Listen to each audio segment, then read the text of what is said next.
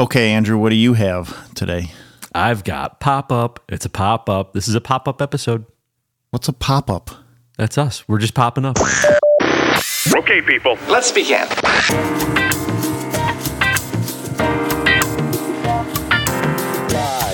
4, 3, 2, 1, 0. All engine running. Liftoff. We have liftoff. Get up, everybody. Are you ready to be baited with the truth? Good, because you're listening to the first pop-up episode of the Truth Bait podcast. I'm documentary filmmaker and podcaster Andrew Marcus, and with me always as we deconstruct America's propaganda war and reconstruct America's cultural narrative in our image is documentary filmmaker and podcaster, the one and only rebel pundit, Jeremy Siegel. Thank you. But I'm still trying to figure out what is a pop-up. The pop-up episode. It's not a Tuesday. It's not a Friday. We have so much extra content that we're popping up to give you an extra episode. Do you understand now? Yeah. Good. Are you ready to pop? Awfully generous. It's awfully generous of us. It's, you know what? It is generous, but it's also selfish because this is content we have prepped and we couldn't get to in other programs without going 3, 4, 5 hours, and we just weren't going to do that. And we want to cover this content, so we're giving you a pop-up episode. Consider it the third hour of yesterday's show or the first hour of Friday's show. For anyone that listens to different segments throughout the week, all week long, it's just another hour. Or less. Or less. That's right. We're going to try and speed through this. It's a pop-up episode. We need a jingle for pop-up. I'm afraid we're going to have a pop-up that's like 4.5 hours. No, only if we keep talking about the pop-up episode. How do you like the pop-up episode so far? Write us at truth@truthbait.com. I have... Hold on. Everybody share the show. Share the show. That's true. Okay, share go. The show. Share the pop-up. Okay, are you ready? You ready for what I have? What you have? I have a World War III update, and I just have kept adding to it since I first wanted to play it 2 episodes ago. Bounced it twice, but it's still a good update. Got to get to it, though, before it's stale. And I have the clip that I took from the No Agenda podcast, the Podfathers, about trans-Maoism. And it falls very much in line with what you have been saying about what the trans movement represents to our culture. So I thought it would be worth playing. I wonder if the trans movement's over. And I guess we'll just get into that with my. It's Biden getting more radical. segment. I don't know if it's over. It's about to get more radical, even more. They're coming out of the radical closet. But Okay. What do you have? I've got Biden's announcement and another clip of Biden at some Rose Garden ceremony or something from the other day, and I think it's an important one. So definitely, and Biden's announcement will get stale for sure. So we have to cover that. This is why we're bringing you the pop-up episode. Yeah, but you'll keep it fresh. It was drowned stale, out by take Tucker. Is not stale. It was drowned out. It was drowned out by Tucker. Tucker is still dominating. Tucker and Don Lemon, and now Nate Silver. Nate Silver was cut by Disney from the publication he started and Disney bought, and now they've cut him. It's like a media cartel arrangement to get rid of their most extreme characters. It's shock and awe, so that they can and then look, we're going to go back to like nice media, right? A new page. We're turning over a new page. You can trust us again. Yeah, you're right. You're right. Don't fall for it, World people. War III, go. World War III, go. World War III update. So the Taiwan Semiconductor Manufacturing Corp which is one of the most important chip makers in the world, and one of the main reasons why China wants to storm in and take over Taiwan or make sure that they are a part of China, because they want control over the semiconductor market. And this first report, we'll play it and we'll talk about it. Comes from DW News, Taiwan. A German delegation is currently in Taiwan, hoping to secure a deal that would see the world's biggest chip maker, TSMC, open its first European factory in the eastern state of Saxony. TSMC has already committed to opening a plant in the US state of Arizona next year and is setting up operations in Japan as well. Both the United States and the European Union are seeking to entice chip manufacturers with generous subsidies. Its supply chain revealed that it has recently received requests from TSMC to provide preliminary quotations for equipment, consumables, and plant facilities to be shipped to Germany. TSMC has also made similar requests to suppliers before setting up a new plant in Arizona, and then announced plans for a new plant in the US. And so, as you mentioned, this is part of a wider international expansion for TSMC. It's due to open that chip plant in Arizona next year, benefiting, of course, from generous US state support for the chips industry. Would you say we're in the middle of a subsidy race? Well, yes, definitely. Not just the US. Singapore has also offered substantial subsidies to attract TSMC. So the EU really struggles to catch up with the US and Asia in chip subsidies. However, it takes much more than money. TSMC's success reflects a corporate culture that molds a workforce of thousands of technicians willing to execute the demanding work required to ensure high yields. It also requires an educational system that can provide the basic training in electrical engineering to continuously train new technicians who will staff the dozens of chip factories. But what could this international expansion mean for China? Well, it's a big blow to China. TSMC's presence in the US, Europe, or other countries outside of China will foster a new ecosystem of this industry independent of China. The suppliers and the subcontractors that will also move to their new base of operations. It's a tool for the US-led Western powers to enhance the ability of democratic countries to maintain a competitive advantage against China and strengthen the backbone of the Indo-Pacific Partnership. As for Beijing, it calls these moves a total robbery and a way to suppress its development. There's a lot in that clip to unpack. First, I think it's very interesting that basically Taiwan Semiconductor is doing everything it can to diversify its assets off the island, which is probably smart. And what took them so long? I don't know. What really jumped out to me there, though, was two things. One, that it's a subsidies war, and that is what we're involved in, and that is where I think it was the Inflation Reduction Act is where this subsidy money is really coming from. And it's part of the bait and switch of the Inflation Reduction Act, if I'm not mistaken. Did it come? Do you know if the subsidies are coming from that act, or was it a separate? I have no idea. At any rate, the bottom line is the same. The United States has decided to, eschew the free market and compete with China directly on subsidies for these companies. And that may be strategically the right thing to do. I don't know. Europe is certainly upset about it. And because they don't feel like they're in any position to compete on the subsidy level. And so they feel like they're going to get left behind. On one hand, I feel like subsidies are a total violation of the free market. And on the other hand, what do you do when you're competing with China and they're gobbling everything up and they're doing it with subsidies? Well, it's obviously it's preparation for a time that's coming where you can't get these things from China, right? So you got to make them here. Well, I suppose, but also hasn't there always been this impulse in our system to compete with China and other I guess, autocratic regimes that can set policy on a dime and use the power of the government to move industry.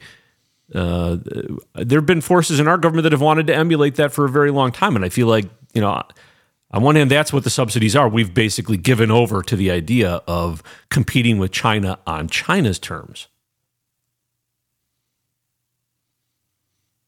It just seems like war preparation to me. I think it's that too.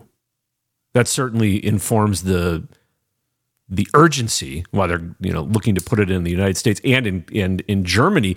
What's very interesting to me, this is the other part that was interesting to me about that clip, was where they were talking about education. Does anybody really think that our woke generation of weak-minded losers that we're building, that we're churning out, are going to be the people that are going to be able to staff any of these companies? We're putting out idiots that can't read or do math at basic level. Maybe the people coming across the border could work there. Right. Where are these skilled laborers going to come from?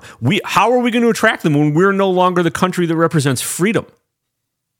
That used to be how we did it. Subsidized paychecks. We're going to subsidize paychecks to bring people in from overseas. But so will China. Again, our competitive advantage was freedom. And we've given that up. So I don't know how we're going to possibly, without freedom, how we're going to compete with China on their terms. Anyway, China is definitely preparing for battle. Here's a clip I found on MEMRI, MEMRI, the Middle East. Hold on, let me pull it up specifically.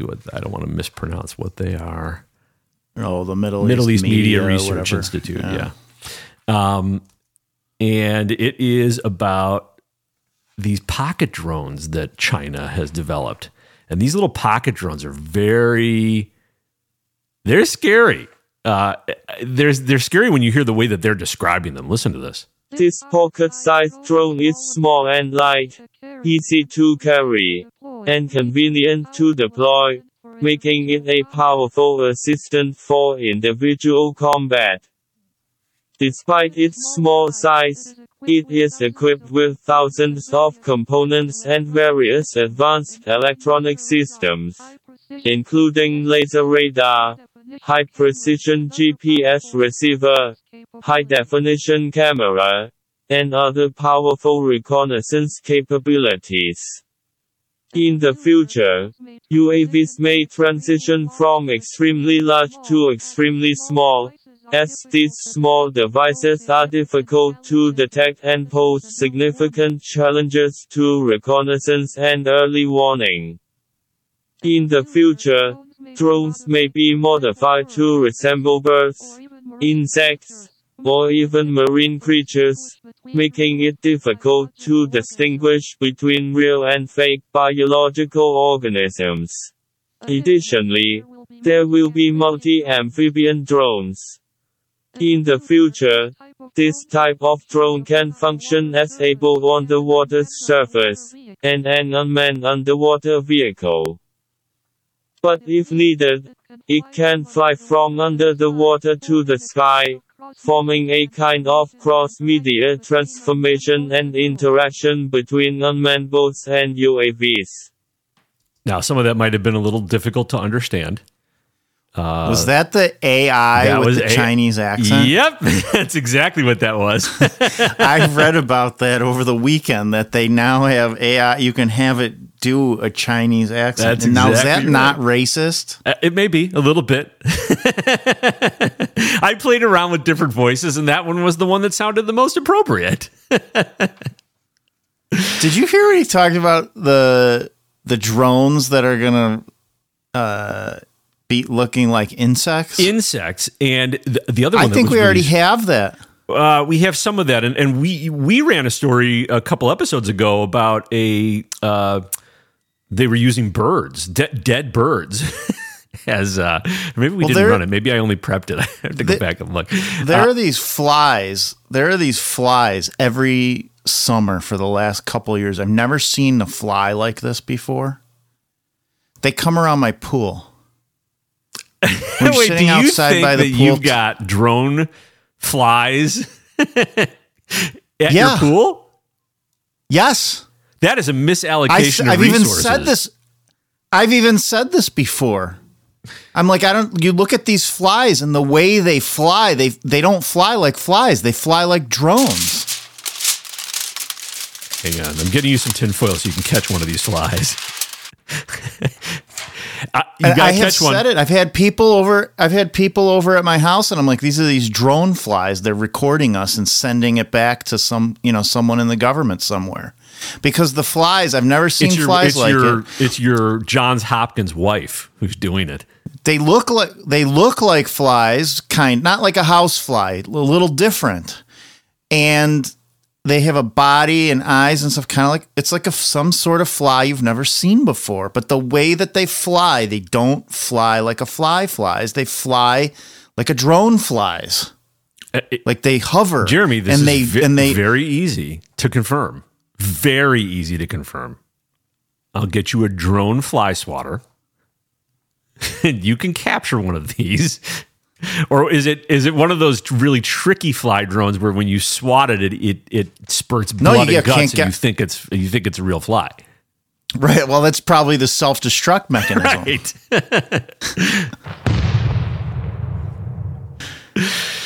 I've never been able to kill one. The thing that is scary about that report, though, is how the entire tone of it is offensive.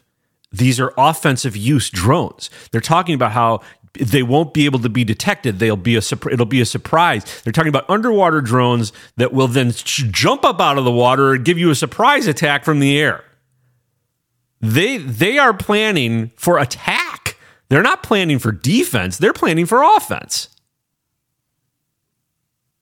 It's getting eerily similar to the Matrix, where the machines take over. Right? The artificial intelligence, drones that can follow you anywhere. Right. Or Minority Report, where they had those spiders that they brought them into the apartment complex, and then the spiders go through and scan everybody's eyes. Now I wish I brought that clip of the I think it was Tucker interviewing Elon Musk recently, and Musk was talking about, basically he was looking really scared about where AI is going. And I don't know if it's part of trying to position himself as a man of the people or not, but he's talking about really needing to be careful as we go down this road, that everybody's racing down to build all this AI technology. And he's basically saying we need to have a manual power down switch to be able to turn it off. And if you've ever seen 2001 Space Odyssey, you can start and the Matrix, and a lot of these science fiction movies of the past, Predator. Now we've got the Predator. Yeah, but who's going to make robot all this police stuff, Jeremy? dogs? Where's it all manufactured? All these. I think we're gonna have illegal transvestites make it. Yeah, no, but in reality, it's all being made in China. Even the West's technology is all being made in China. They're going to control all of it. That's comforting. Do you think if we were to try to embark to make drones to compete with the drones that they're making, we have to go to China to have them made? Can't we just buy them from China? Right, that's my point. Well, we're going to be buying Chinese-made goods to compete with the Chinese?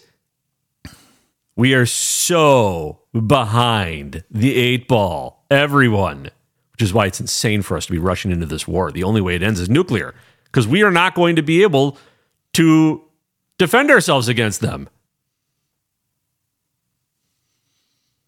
And meanwhile, they really don't like us selling weapons to Taiwan. Here's Wang Wenbin, the CCP, the spokesman for the Ministry of Foreign Affairs, U.S. military contact with Taiwan. I used a non-racist voice for this one. U.S. military contact with Taiwan and its arms sales to the region seriously violate the One China principle and the stipulations of the 3 China-U.S. joint communiques, especially the August 17th communique. The move will harm China's sovereignty and security interests and threaten peace and stability across the Taiwan Strait. We deplore and firmly oppose them. What has happened proves that the root cause of the new round of tensions in the Taiwan Strait is the Taiwan authorities' repeated attempt to solicit U.S. support for Taiwan independence, the fact that some in the U.S. intend to use Taiwan to contain China, and their joint attempt to change the status quo in the Taiwan Strait. This is an extremely dangerous trajectory, no different from playing with fire, said Wang. We urge the U.S. to earnestly abide by the One China principle and the stipulations of the 3 China-U.S. joint communiques. Stop having military contact with and selling arms to Taiwan. Stop creating factors that could cause tensions in the Taiwan Strait. Stop seeking to change the status quo, and avoid going further down the wrong path of colluding with the Taiwan authorities. The Chinese side will take strong and resolute measures to firmly defend our sovereignty and security interests. We are just blindly stumbling into this. Not our establishment, but the American people who aren't paying much attention are going to be very surprised when this all happens.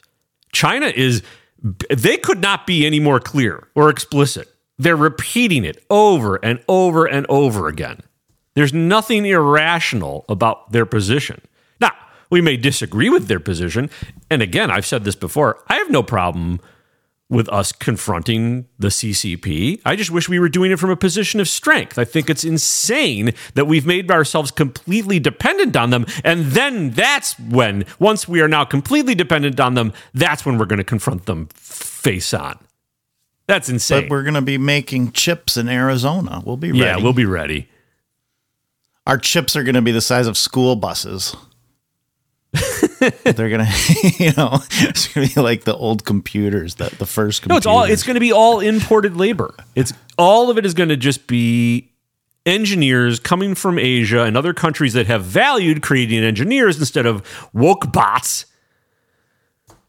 Hopefully, maybe these engineers can create new American kids that they can just program to be idiots, so that we don't have to, keep churning them out. Aren't you starting to see the reason and value in just becoming woke and going along with the plan? Did you hear that sound? No. Oh, good. It didn't come through. Sorry, my computer made a noise. I'm going to end that right now.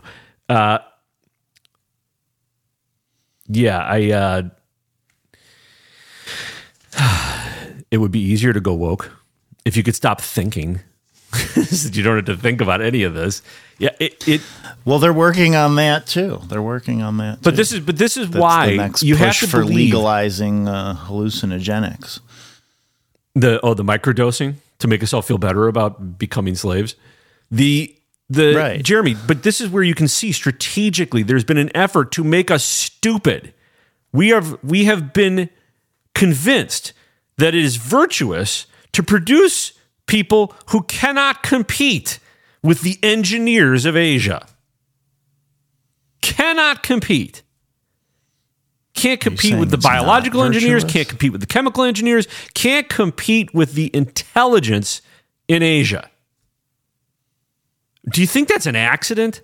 How much money do you think China has pumped into our education unions? I think we need to do that for equality and balance us out. We used to be too strong. It wasn't fair to the other countries. Every time I hear teachers, educators, politicians talking about having to teach about equity and all this woke garbage, I just know they're on the take. They're either useful idiots for China or they're on the CCP's take. Because if you look at who has the biggest interest in us producing generations of idiots who cannot compete, that's China. That's the way that they can make sure that we don't, even if we want to compete with them, we can't. We don't even innovate anymore. The innovation is now coming from China. It's already, the ship has sailed, people. You keep using the term woke. Can you define that? Dumb.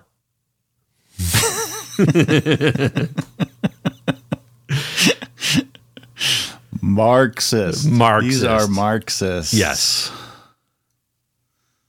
Woke is just so much easier. It rolls off the tongue. I know. I get it. Here is the CCP. Just to again illustrate how aggressive they are in their position. They're lining up the world against us.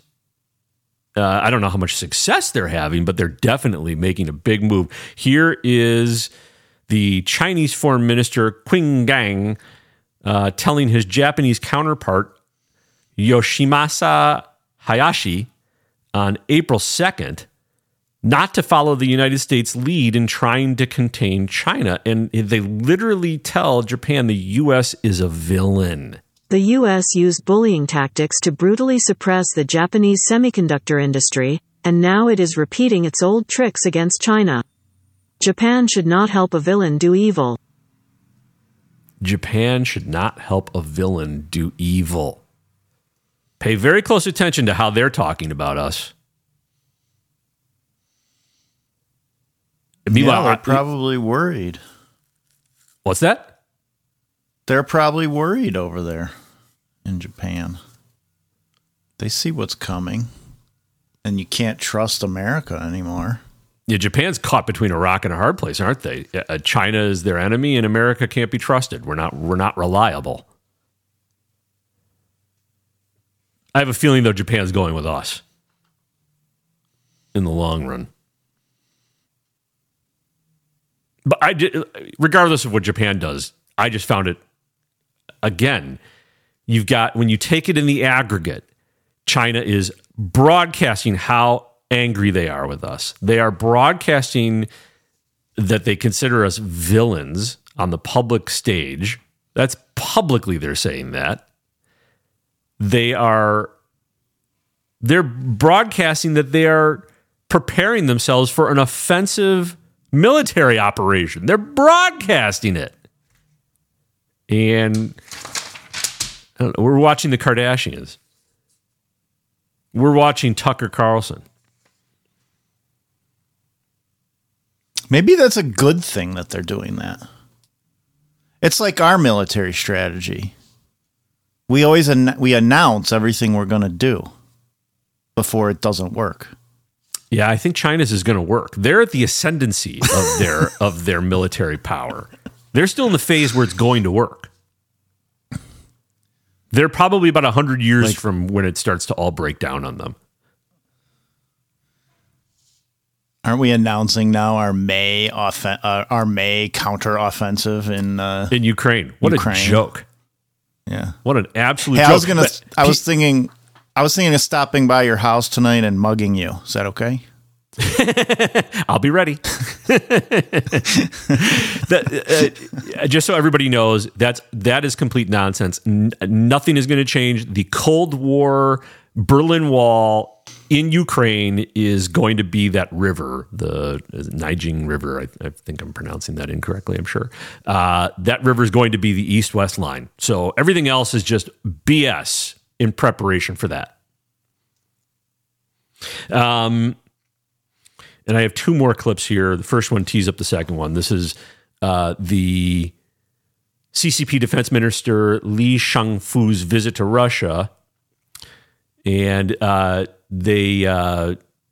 in this, the Russians and the Chinese basically vowed to get married and protect each other. The two sides had an in-depth exchange of views on international and regional security situations, reiterated that they will firmly support each other when it comes to safeguarding the two countries' respective core interests, and jointly oppose external interference in internal affairs.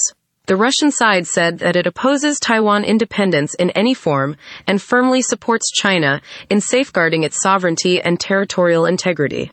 Third, the visit helped carry out the Global Security Initiative, GSI, and safeguard world peace.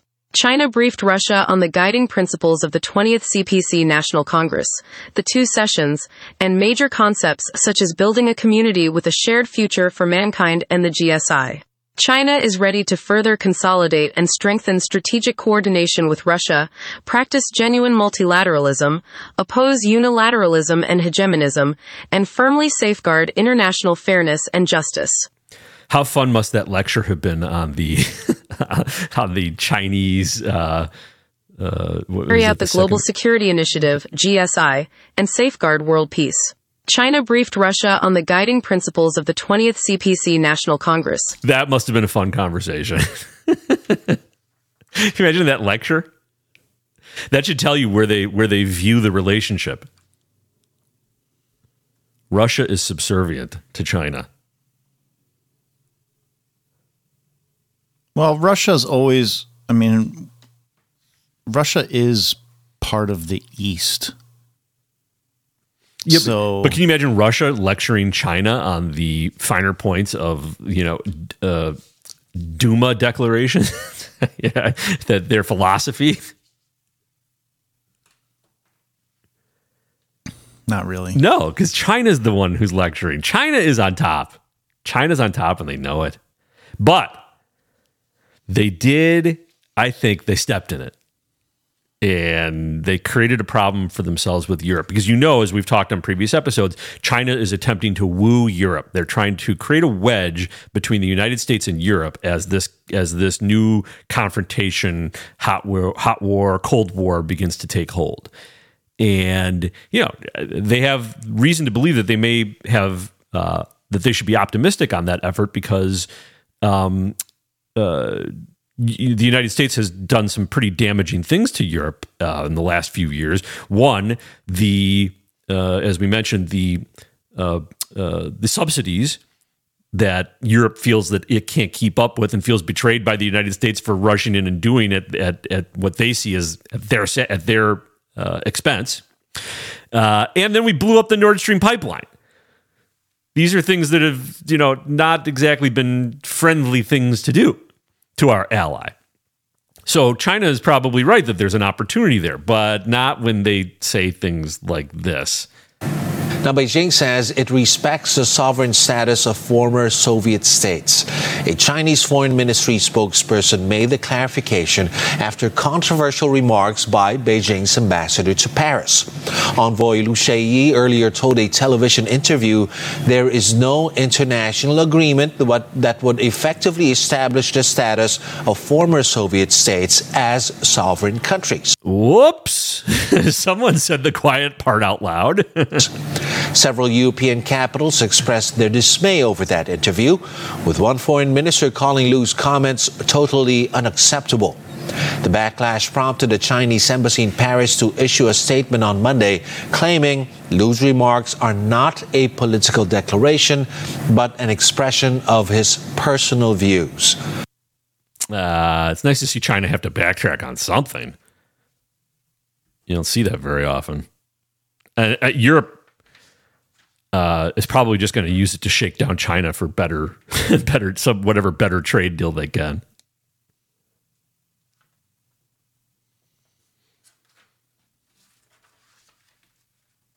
Are you there?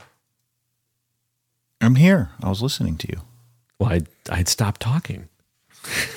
Sometimes I I thought you were wonder going if to you're make still another there. point. I thought you were going to make another point.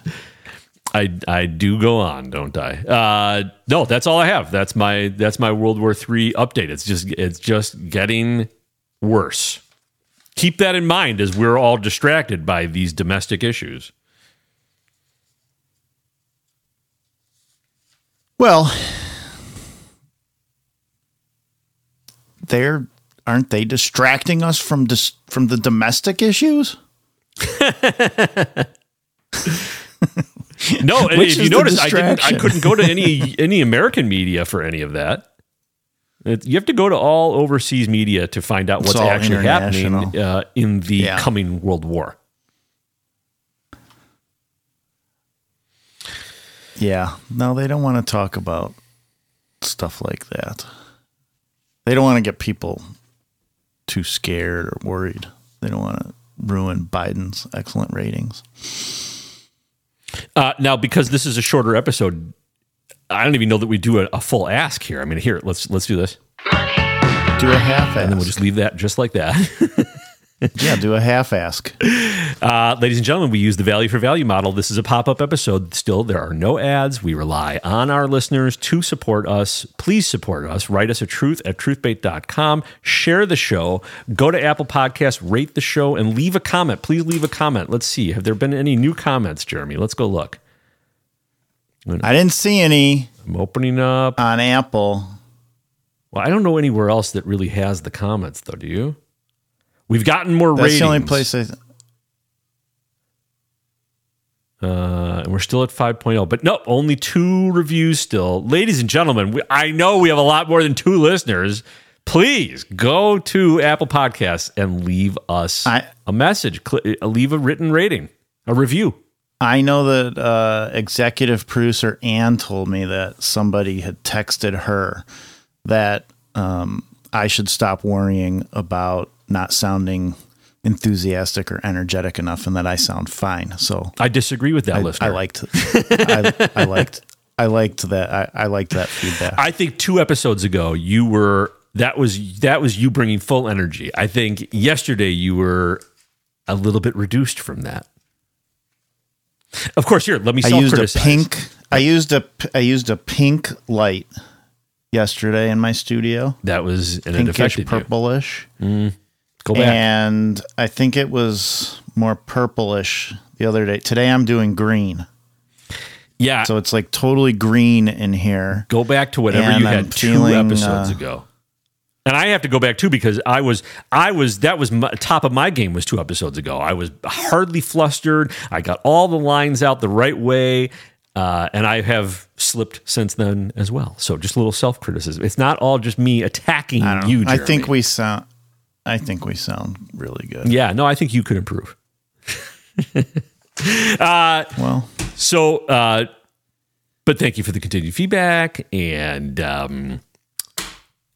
again, write us at truth@truthbait.com and share the show. Share the show, ladies and gentlemen. Share the show.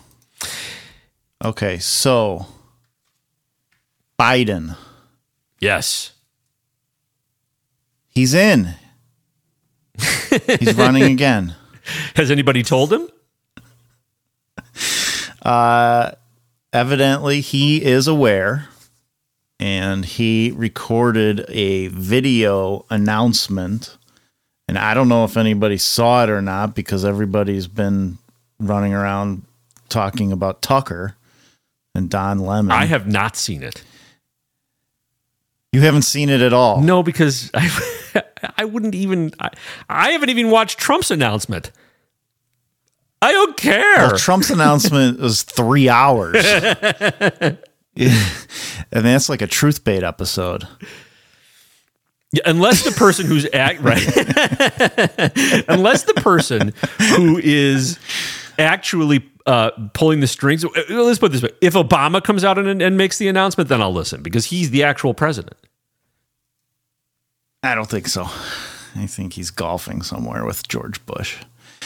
So you think Biden's the actual? Who do you think's the actual president? Susan Rice? I think it's a group of people. Right, the Communist Committee. One person calling. Yeah, I mean, it's like a central committee type, organization. All right, who's on the committee? I don't think that. Who's on the committee? I know you've got Obama on the committee. I think it's all. I think it's all of them. I think the Bushes. I think the Bushes are involved. I think the Clintons. But no, I don't think the Bushes are sitting Obama's on the Communist involved. Committee. I think it's these are hard leftists. Oh, I think the Bushes are hard leftists. No, but I don't think that they're let into the circle this particular way. I think they're useful idiots more than anything.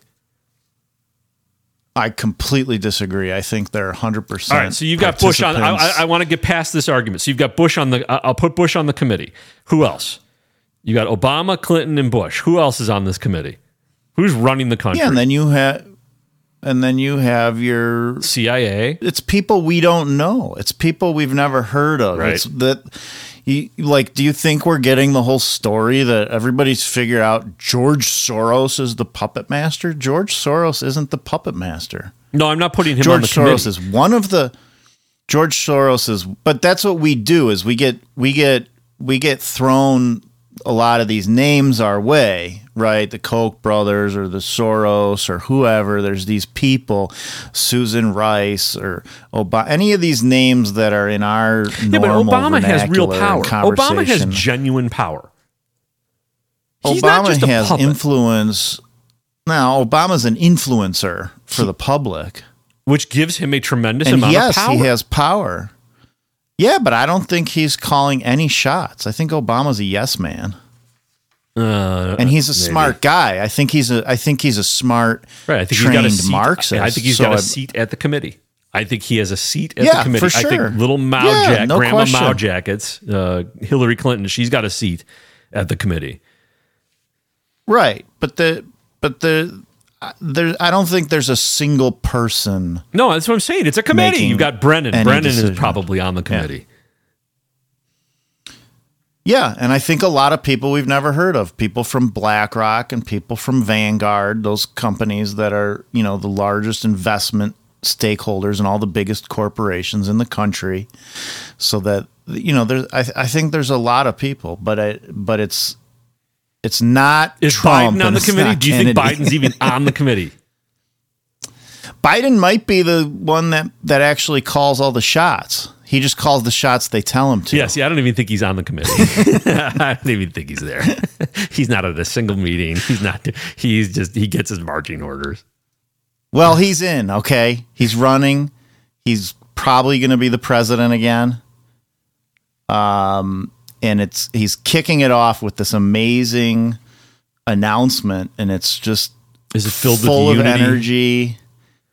It's full of unity. It's full of energy. They should have just used and the Budweiser commercial that they put out to try and overcome the Dylan Mulvaney stuff. Well, that's interesting that you say that, because there's something missing out of this video. And unfortunately for the listeners, you can only hear his opening case for re-election, and you can't see it. But let's just take a listen, and I cut a few parts of it out where it was just music. So it runs about 2 minutes here, but take a listen. Freedom. Personal freedom is fundamental to who we are as Americans. There's nothing more important, nothing more sacred. That's been the work of my first term, to fight for our democracy. It shouldn't be a red revolution. To protect our rights, to make sure that everyone in this country is treated equally and that everyone is given a fair shot at making it.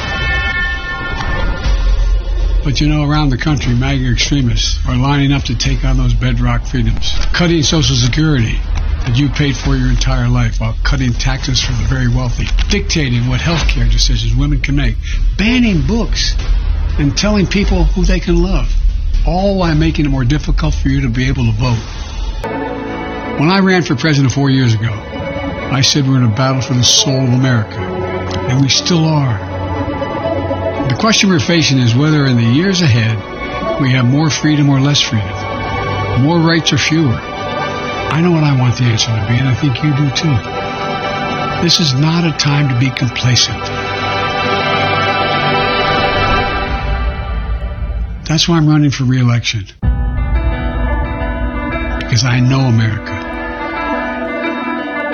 I know we're good and decent people. I know we're still a country that believes in honesty and respect and treating each other with dignity. That we're a nation where we give hate no safe harbor. We believe that everyone is equal, that everyone should be given a fair shot to succeed in this country. Thank you for choosing us. Every generation of Americans has faced a moment when they have to defend democracy.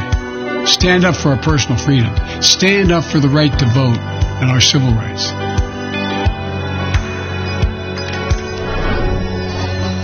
And this is our moment. Okay, so then it goes into like 1 minute of just, and the whole video it's cut really well. It's produced really well. It's fat. It's slow and he was saying.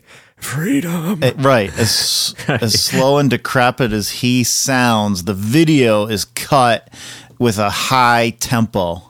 So a fast tempo. I mean, it's there's like not an image on the screen that lasts longer than 1 second. Most of the I mean, this is like flash, flash, flash, flash, flash, flash, flash, which is it's the only way to give some life to this corpse.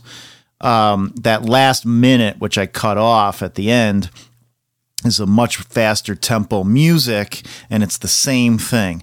And it's just, it's all images of, regular Americans, right? Blue collar, there's workers, there's firefighters, nurses, electricians, doctors, people, kids, every kind and color of American. And he's talking about that, opportunities and equality and all of that stuff. And there's just one type of American that does not flash for even a split second in this 3-minute video. What's that? And it's a transvestite. There's no trans in this? There's not one transvestite in this whole video. Why? Are they? Yeah, this is what you're saying. Know. You think that they're moving away from the trans movement? I actually don't think they are, but I think that, it's telling. Well, they're not centering them, making them visible. He disappeared the trans community? He totally erased the transvestites. Oh, my. This is a crime. And I haven't seen anybody. Well, maybe you can't. Maybe you just can't tell who they are anymore. Maybe that's how they're getting so good at transing that you can't even tell anymore. They're transing back. Right. There's a lot of that happening. I haven't seen this pointed out anywhere, but to me, it seems like a glaring point of hypocrisy or something worth noting, since these are that's their whole movement right now. But that it shows you that this whole transvestite movement is an operation. It's a line of effort. It's being used to demoralize and to destabilize. And I think that this also shows you how expendable that group of small group of people is or are. And as we listened a couple weeks ago to Yuri Benzimov, the former KGB propagandist, explain that these are going to be the first people to get wiped out once they're no longer useful. And I think that that's evident when you see a video like this, because there's still going to be, there's still this. I think you're right, what you said earlier, and they're ramping up. You're seeing these, the push for acceptance of transvestites comes with T-shirts with guns and knives. Right. I'm seeing now just trans people, transvestites in full Antifa gear with semi-autos strapped around them. Right. So they're now going. The full radicalist phase has now begun to unfold. Yeah, and that's why you have the transvestite shooter in Nashville. This is you're watching their radicalism come to fruition. I guess they did some poll testing and thought those images might not be good for their video, because of course he points out the MAGA extremists, right? MAGA extremists. Or maybe this was just the version in the beginning we saw. Of that. Maybe there is another version. Maybe there's one floating around in that among those spheres that just show transvestites. Well, they'll certainly have to. They'll have to people. Supplement their content to assuage that community who will feel as though they've been disappeared out of that vision of America that he presented. They'll have to do something. It'd be interesting if somebody in the White House press corps would ask why weren't they included in his campaign rollout? When did they get one of those? Because they seem to be the most important group of people in the history of the country. Did you know they built this country? Yes, they were trans Chinese people who built the railroad, if I'm not mistaken. Yeah, they were. Yeah, this country was built on the backs of transvestites, I think, and I can't believe Biden would cut them out. And Muslims. Anyways, I just thought that was interesting. I think that you walked right into the next segment. I don't know if you know that. I'm just as stunned. I have one more Biden. Oh, go for it. Just a quick clip. He was at a. The reason I think this is important is it gives us some direction and guidance in perhaps how some of us might want to spend our time or some of our spare time. For anybody that has spare time, like if you've had spare time to watch Fox News for hours a day, I would look at this as a reason for, maybe doing something different. This is what you can fill your Tucker time slot with. Right. So Uncle Joe was in the Rose Garden Monday. It was a ceremony to honor teachers, and it was like a nothing unimportant event, but he was, talking about teachers and how wonderful they are, how great they are, and he's a teacher, and his wife Jill's a teacher, so everybody's a teacher, and teachers are, at this meeting, teachers are the most important people in the history of mankind for what they do. But he made a comment, and it's a comment we've heard before, but we've usually hearing this comment coming sometimes from some media personalities or pundits, and it gets highlighted a lot, talking about our kids, our children. Oh, yeah. I heard this. Go. Yeah. Okay. And some people might have heard it, and I'm sure anybody listening to this show will be offended and disagree with it. Maybe not shocked. Maybe you've heard it, but there's something I want to point out about it. So listen to this. There's no such thing as someone else's child. No such thing as someone else's child. Our nation's children are all our children. Do you agree? It takes a village. There's no such thing as someone else's child. There's no such thing as someone else's child. All our children are all our children. But somebody had pointed out to me, Steve Coughlin, who we reference often on the show. You can follow him on Twitter, Stephen Coughlin on Twitter. He's an intelligence analyst, but he had pointed out that this this idea, because is it Joy Reid maybe said the same thing on MSNBC a while back, and it got a lot of headlines. Yeah, and there have been others who have said that, basically putting forth the argument that you have no claim to ownership over your own kids, and or that all of the kids belong to society at large. And this idea comes out of Plato's Republic. Plato's Republic is basically like a play and dialogues of conversations between philosophers a couple thousand years ago.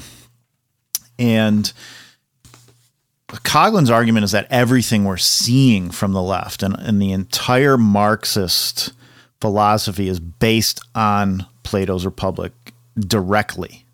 And they're directly living out Plato's Republic in real life. And it says in Book 5 of the Republic, and this is just a quick segment, but just to show you, I suppose that the following law goes along with the last one and others that preceded it. And they were talking about different laws and different frameworks for society, which I'm not going to get into because I haven't read enough of it yet, but just reading the page is like shocking. You're like, wow. Which one? That all these women belong in common to all the men. And that was what they're arguing or talking about, is that women also, not just children, would be public property. None are to live privately with any man, and that children, too, are to be possessed in common, so that no parent will know his own offspring or any child his parent. Basically, they talk about taking kids away, like where kids I mean, it gets really bizarre where there's this whole like breeding period of time and where all the children are taken away from the breeders. Didn't the Nazis do that? Didn't the Nazis like take children away from their parents and try to breed perfect people? I don't know if that was part of it, or if that's what Hitler's youth were, but this is, I mean, it's when you just read the 1 or 2 pages around this line, which is exactly what Joe Biden just said. I mean, it's freaky. And so I had said in yesterday's show that we were, that I wanted to give a homework assignment. I don't necessarily want to assign this whole book to people, but I am going to start reading this book. And anybody that maybe we have somebody in our audience who's already read it, who can chime in. We might, and right, and anybody that is interested in doing some maybe deeper philosophical education for themselves, because obviously this is stuff that was eliminated from our educational system when we were in school. I never had opportunity to look at this or study any of this stuff, but I'm going to be bringing more stuff probably in the coming weeks or months from Coughlin that articulates these points more clearly and articulates his point of what we're looking at, because you can look at a lot of the books of the left and you can look at the Communist Manifesto and you can look at whatever and you can say this is what this is. His argument, and it is looking to be accurate, is that basically everything we're seeing is coming out of Plato, Plato's Republic and Plato's Symposium. The current push that's coming out for do I have to start calling people pedophilia. Joseph Piper calls it the Platonic nightmare, basically, and that's what we you're a going Platonist. into. So, I just want to know what to call people. Or Platonicist. Well, you're a Platonic. I'm an anti-Platonicist, right? Or I'm a Platonicist theorist. That's you. Yeah. You want to hear Melissa Harris Perry? This was her comment. That's who it was. Here, listen to this.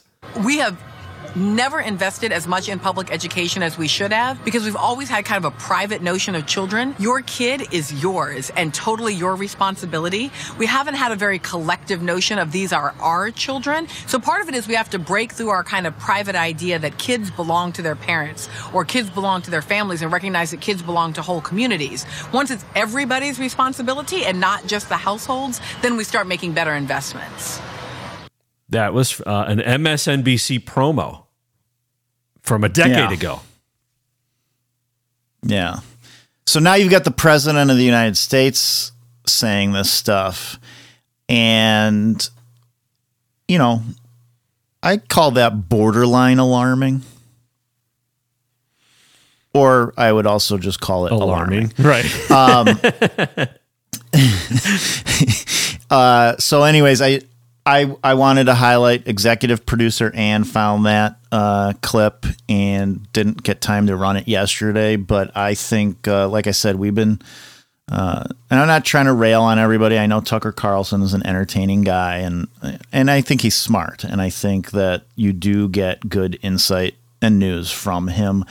But to really understand the things that are going on, I think we need to dig a little deeper than just the actual headlines and current events and news, and go back to a lot of these books and philosophies from the past to have a better understanding of what we're looking at, which is going to provide us with better opportunities and prepare us really for better opportunities to desynchronize these types of attacks. So that is all I have on Biden today. I hope he loses, but there's still, even if he does, we know there's still nothing's getting fixed. I don't think he's going to make it to the election. Whoever becomes president. That's just my. I think they're trying to bring him out. I think they're trying to pull him out. They are absolutely working to pull him out. I didn't clip this. I watched a press conference where Senator Ron Johnson of Wisconsin was at the Milwaukee Press Club, and one of the reporters, they're all lefty reporters, and one of the lefty reporters asks him to comment on Hunter Biden and the laptop and the corruption. And I thought to myself, whoa, you guys are trying to get rid of Biden. I think they are at this point. They're let him.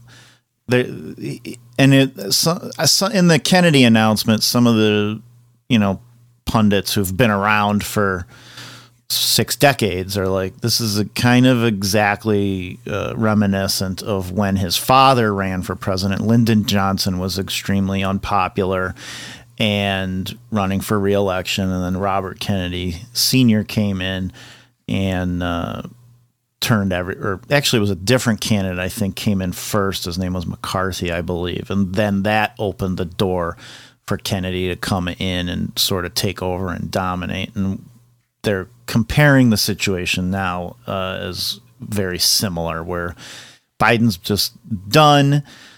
Kennedy's sort of, I'm not exactly sure what his motivation is yet. I think he's vying for vice president. I think that's his under Biden, I don't think or he under thinks Trump? He can actually run. No, under Trump.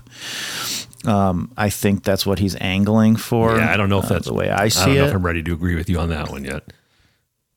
Yeah, Need to me, more data. That's the only thing. That's the only thing that makes sense at this point. I might change my mind, but that's what it looks like to me right now. I don't see him. He's not going to get the Democrat nomination. That's for They're sure. not going to let him have it. So either he's going to go in as a third-party candidate and really screw things up, or which probably also won't get him into the White House. But No, that would get Biden, or it would get whoever's on the Democratic ticket into the White House, because Kennedy and Trump will split the votes. The only way, if he runs independently, the only way to avoid the Democrat is for Kennedy and Trump to be running mates. I don't think so. I think we could look at a situation where it goes down to a House vote and nobody gets enough electoral votes to win in that type of scenario. Well, that's possible too. That'll be really good for the anyways. union.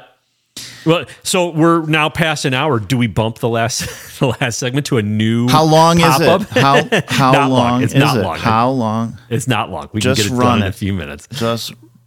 Okay, good. All right, so it relates to the trans movement and its relationship to Marxism, and this comes from the No Agenda Show. For people who listen to us, the No Agenda Show is basically the podfather show of this show. It was one of the main inspirations for us launching this program, and Adam Curry, who is the co-host of that show, is the actual inventor of podcasting. So. But because they were our inspiration, I actually feel like I'm a little cautious about clipping from them, because we don't want to step on their toes. We don't want to be too close to what they're doing. Although because they're an inspiration, that may be difficult. At any rate, I did clip this from the No Agenda Show. And if you're listening to this show, frankly, you should go listen to the No Agenda Show too. After you're done with this show. If you haven't finished every episode of this show, do not go over to No Agenda yet. But if you have, and you're looking for more, go to No Agenda. They have excellent media analysis. They very do. Good and very entertaining program. They're not as family friendly as we are, though. We can say that. Right. I wouldn't call. I get it. It's hard, because I know some people have zero tolerance for any type of profanity. There is some profanity in that show. So if you don't like any profanity, probably just don't listen to it. If you can overlook some of that, which I'm not recommending to anybody to do, but if you're somebody where that doesn't, cause you to use more profanity and listen to their insight, they do give excellent analysis. And so this comes from them, and I'm going to tee this up. They're talking about James Lindsay. And here, let me give you. I went to our co-producer ChatGPT, and I put a voice to ChatGPT so you could hear this. James Lindsay is an American-born author, mathematician, and cultural commentator. I gave it a little British flair because I figured that just sounds more educated when you're talking about somebody. James Lindsay is an American-born author, mathematician, and cultural commentator. He is known for his criticism of postmodernism, critical race theory, and intersectionality, as well as his advocacy for free speech and academic freedom. Lindsay holds a PhD in mathematics from the University of Tennessee and has authored several books, including Cynical Theories, How Activist Scholarship Made Everything About Race, Gender, and Identity and Why This Harms Everybody, co-authored with Helen Pluckrose, and Everybody is Wrong About God. He is also a regular contributor to various online publications and is a co-founder of the New Discourses website, which aims to provide a platform for critical thinking and open dialogue on issues related to culture, politics, and society. Now, not to be one-sided, I also asked ChatGPT, well, what do his detractors say about him? James Lindsay's critics have accused him of being a controversial figure who promotes dangerous ideas and has an agenda to discredit progressive social movements. Some have claimed that his work misrepresents and caricatures the ideas of his opponents, and that he promotes a narrow and misguided view of science and rationality. Critics have also accused Lindsay of being transphobic, arguing that his critiques of certain aspects of the trans rights movement are an attempt to undermine the legitimacy of transgender identities and rights. So far, I'm liking everything I'm hearing. They point to some of his controversial statements and social media activity, which they say demonstrate a lack of empathy and understanding of the experiences of trans individuals. Additionally, some have argued that Lindsay's work is ideologically driven, and that he is more interested in advancing his own political agenda than in engaging in a sincere and open-minded discussion about complex issues. So that's the author, James Lindsay. And now here is the No Agenda podcast with a clip from James Lindsay talking about trans as a Maoist wedge tactic, which is right in line with what you have been talking about, Jeremy. From the Marxist perspective, having studied the history of Marxism to the 20th century, I'm telling you, this guy, George Lukács in Hungary, laid this plan out. Because if you get these kids, like, you break down their innocence sexually, especially, what you can do is then they're going to go home and they're going to tell their parents that there's some, like, romantic, demisexual, tree self gender, some, pronouns tree self or something. And their parents are going to be like, what? And they're going to be like, Mom, you just don't understand, So that you separate the younger generation from the older generations. You get them to break away and think that they're old fogies, that they're repressive. You don't want me to be my true self, etc. The goal is actually to destabilize the kids' identity so that they're groomable. That's identity without an essence in queer theory. And then they're groomable, and you groom them into this stuff. And then they look at their parents' culture. They look at their parents themselves. They look at their parents' generation. They look at the parents' religion, and they say, that doesn't represent me. We need something completely different. So it's to just like in Mao's Cultural Revolution, and I mean that much more literally than you might suspect, it's to cut the tie between the continuity of culture up to that point, including the family, and to start a whole new culture afterwards. I mean, Pol Pot called it Year Zero. I guess Klaus Schwab calls it the Great Reset. But the goal is to separate the new generation from the traditions and views of the old generation. For Mao, it was to destroy the so-called four olds: old culture, old habits, old customs, and old ways of thinking. Suzhou in Mandarin. And these kids would get like hopped up on this crap and became the Red Guard and like would go into temples and like rip down all the statuary and tear things down and destroy all the old kung fu masters got their asses beat by mobs to get rid of like old Chinese culture because it's embarrassing or whatever. There's all Chinese medicine, of course, and you can say, well, that stuff was bullshit, probably need it, but it doesn't matter. There's like destroy the old culture, and they would go home and they eventually got to where they're beating their parents, they're beating their teachers that were considered reactionaries instead of being in favor of the Chinese Cultural Revolution. And Mao had a whole program he used in schools, and I see something so similar to that in our schools now that I'm freaking out.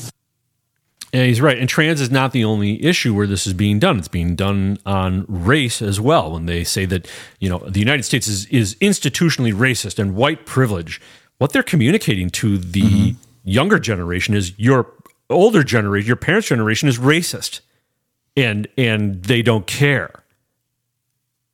And so it creates that wedge. And this is from CNN.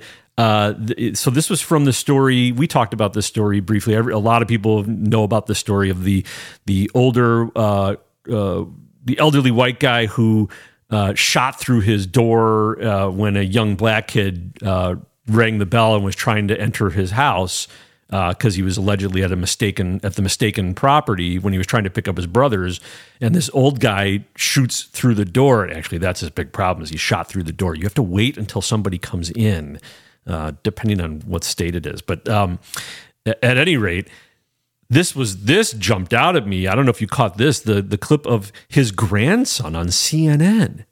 Listen to this. Do you believe your grandfather? This is Don Lemon, who was just before he was fired. Maybe this was the interview that got him fired. I doubt it. This probably bought him a couple of extra days. Don Lemon interviewing the grandson of the shooter. Do you believe your grandfather is racist? I believe he holds racist tendencies and beliefs. Why? Meanwhile, his grandson has his hair. I'm just noticing this for the first time. His hair is in cornrows, which is cultural appropriation. His white grandson is racist. But can you imagine this? He might be black. You're talking about your grandfather on CNN? Why do you say that? Yeah. He's just a stock American Christian male. It's older, that's just how they are. So this has been done across the board. Trans is just the latest way that they've been doing it. They have turned the youth against their parents, against their grandparents.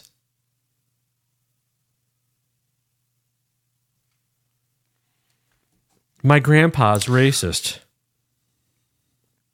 And for anybody interested, there are open enrollment public schools all around the country that you can send your kids to if you're making the mistake of homeschooling your children. My last clip, this is from KMBC, not NBC, KM as in Matthew, KMBC. Prosecutor says there is a racial component, but he doesn't elaborate or even seem to understand what the word elaborate means. Was there a racial component to this case, however? As the prosecutor of Clay County, I can tell you there was a racial component to the case. Can you elaborate? I'm not sure. I mean, what do you mean? What do you mean? The question was, can you elaborate? He goes full Soros on us. They didn't tell me. They didn't tell me about that question. They just said to say yes, it was a racial component there. I've yet to see the racial component. There was a white man and a black man, so it's a racial component. Meanwhile, the trans shooter in Nashville, that definitely was not anything to do with her being a tranny. Nothing to do with what medication she might be on.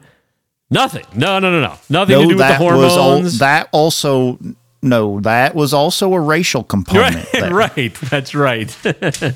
Why don't you ask me to elaborate? If you ask me to elaborate, elaborate? I will not answer. No, I don't know what you mean by that. Yep. Well, so it's a very Marxist world. It's a very Maoist revolution you guys are all experiencing. And hopefully by listening to the Truth Bait podcast, we are opening your eyes to the Maoist cultural revolution, and you will understand what is happening and how to communicate it to the people around you. And as you do, and tell them that they need to listen to the Truth Bait podcast so that they can, really fully understand this in depth. Exactly what I was just going to say, because we're in a revolutionary cycle. And what's amazing to me is this whole pseudo reality that's being built around us, and as crazy and upside down as it seems, you can still live your life in many ways, I think, feeling relatively normal. Yeah, for now. But don't be fooled, because when it comes, it's going to come fast and hard. And that's what you need to be preparing for. And you need to sharpen your minds. It's the best tool you have that God gave you. Study what they study. Understand it. And tune in to the Truth Bait podcast every Tuesday and Friday, where we will bring you a show without fail.